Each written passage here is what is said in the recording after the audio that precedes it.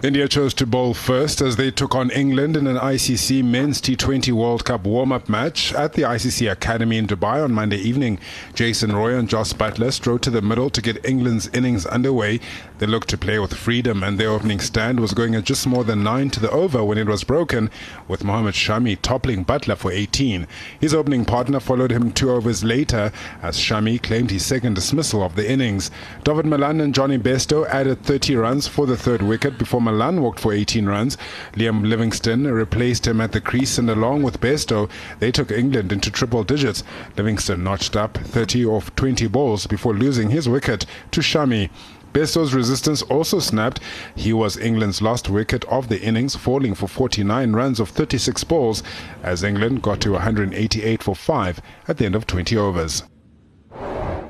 India made a solid start to their replies. Lokesh Rahul and Ishan Kishan combined for an 82-run opening stand, which saw the former chalk up 50 runs. His contribution ended there, though, as Mark Wood dismissed him. Lokesh Rahul out for a 24-ball 51. Kishan then had Virat Kohli at the crease as he went on to his half-ton milestone. Kohli was walking back to the stands the next over, out for 11, courtesy of Livingstone. Kishan top scored with 70 not out of 46 balls with 7 fours and 3 sixes before being replaced by Surya Kumar Yadav as a rotational change. But Yadav didn't stick around for long, dismissed by David Willey after facing 9 deliveries. India had done enough, though, as they achieved their target with an over to spare, with Pant and Pandya unbeaten on 29 and 16 runs respectively. The West Indies and Pakistan went head-to-head in their first warm-up match of the ICC T20 World Cup. The West Indies won the toss and opted to bat first, but they seemed to be in no rush to score runs. Andre Fletcher was the first to fall as he chopped the ball onto his own wickets at the end of the third over. Chris Gayle joined Lendl Simmons at the crease, but the opener was the next to fall after hitting a couple of boundaries as he was caught after a mistimed hook. Roston Chase came and went for 9, hitting a lone 4 before he was caught by Shaheen Shah.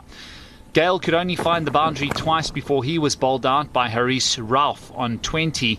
Shimron Hetmeyer provided a bit of stability and some much needed runs, hitting 3 boundaries before he was caught in the ropes on 28. West Indies skipper Kieran Pollard arrived at the crease in a mood to score runs as he smashed 5 fours before he was also bowled by Ralph on the final ball of the innings. That saw the West Indies end on 130 for 7 in their 20 overs.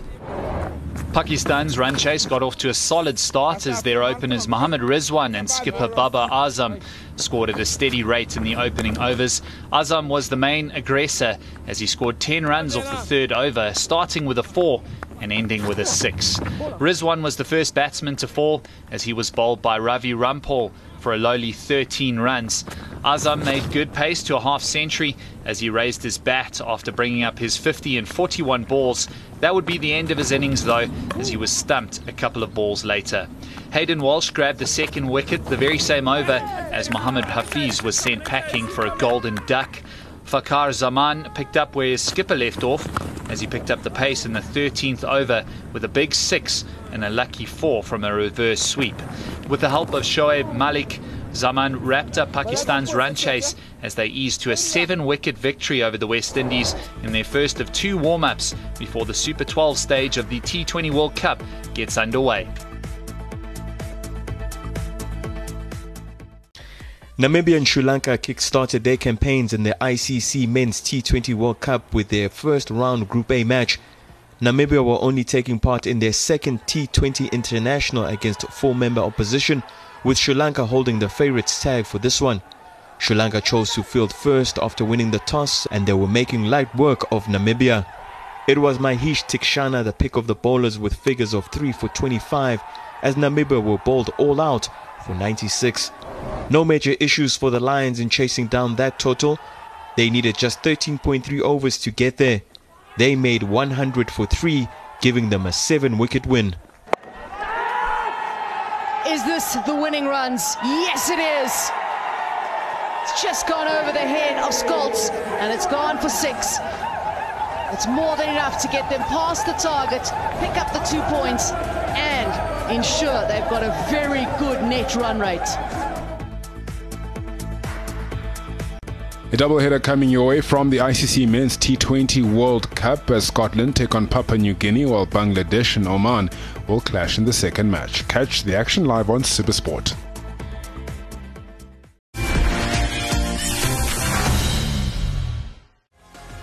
Georgian Nicolas Basilashvili and Cameron Norrie of Great Britain lined up against each other in the final of the BNP Paribas Open, in what was the second ATP Masters 1000 final this year between players ranked outside the top 25.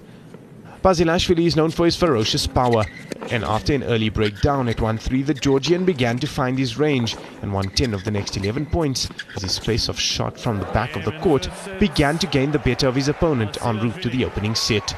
It was the first time all tournament Norrie had dropped the opening set, and there were ominous signs for the Brit early in the second. However, loose game saw Norrie break back almost instantly at 2-2. Norrie took his chances. The 26-year-old completed a run of 8 straight break points as he broke to level the match at 71 minutes and carried the momentum into an early break in the deciding third. Basilashvili had his chances with 3 breakpoint opportunities at love 2, but Norrie's retrieval skills came to the fore. His hole proved telling as his opponent struggled to rein in a mounting error count. The match was in the bag after 1 hour and 51 minutes as Norrie claimed the biggest win of his career. His exploits in California have propelled Norrie to British #1 and is in the running to reach the elite season-ending ATP finals. In the process, Norrie will rise to a career-high 16th in the world. Yeah, I mean, it means so much to me, my biggest title. I'm so happy, I can't even describe it right now. It was a strange match today, but no, I mean, absolutely massive for me and my team, and I can't really believe it. I mean, if you would have told me I would have won the tournament before the tournament started, I wouldn't have believed you. So it's amazing, and I can't really put it into words around. It's just amazing. I'm still taking all the emotions with the match so far, so happy.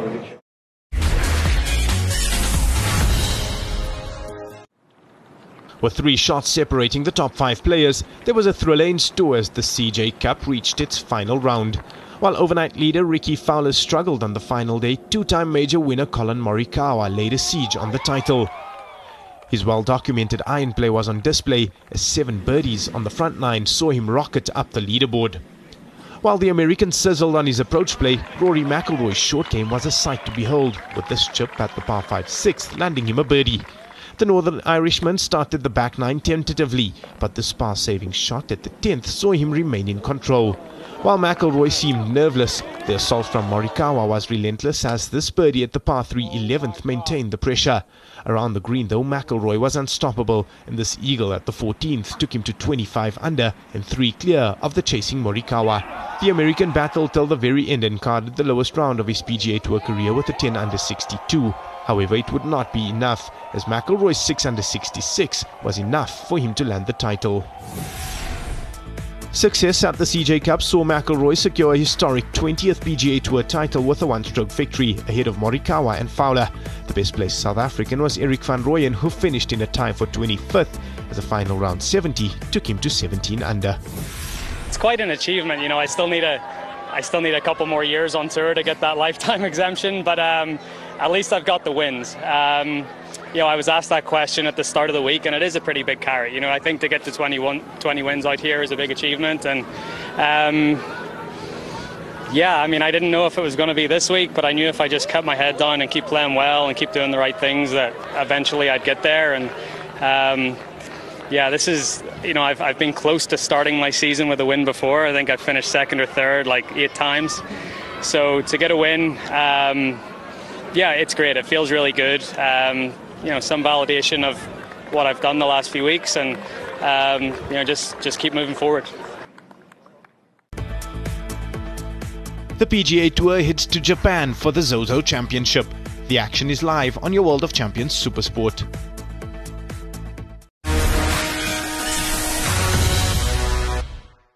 Stage 1 of the Absa Cape Epic took the Riders Around series. Named after the Roman goddess of agriculture and fertility, series has long been a mecca for South African mountain bikers.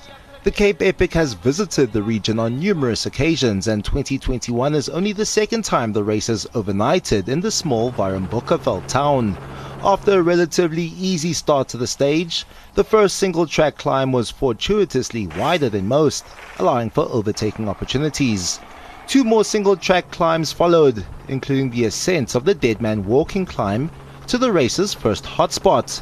The single track from the summit was the day's technical terrain, Pipeline. A final loop from the Central Water and Spectator Point complex took in more scintillating single tracks, including some of the oldest purpose-built trails in South Africa. There was a tight finish to stage 1 in the men's race, a fine 1-2 for the Bulls. Urs Huber and Simon Schneller, the 2 victors. In the women's race, the victory went to Team 91 Sonogo Specialized. Sina Frey and Lara Stiger, the 2 ladies, at the top of the podium.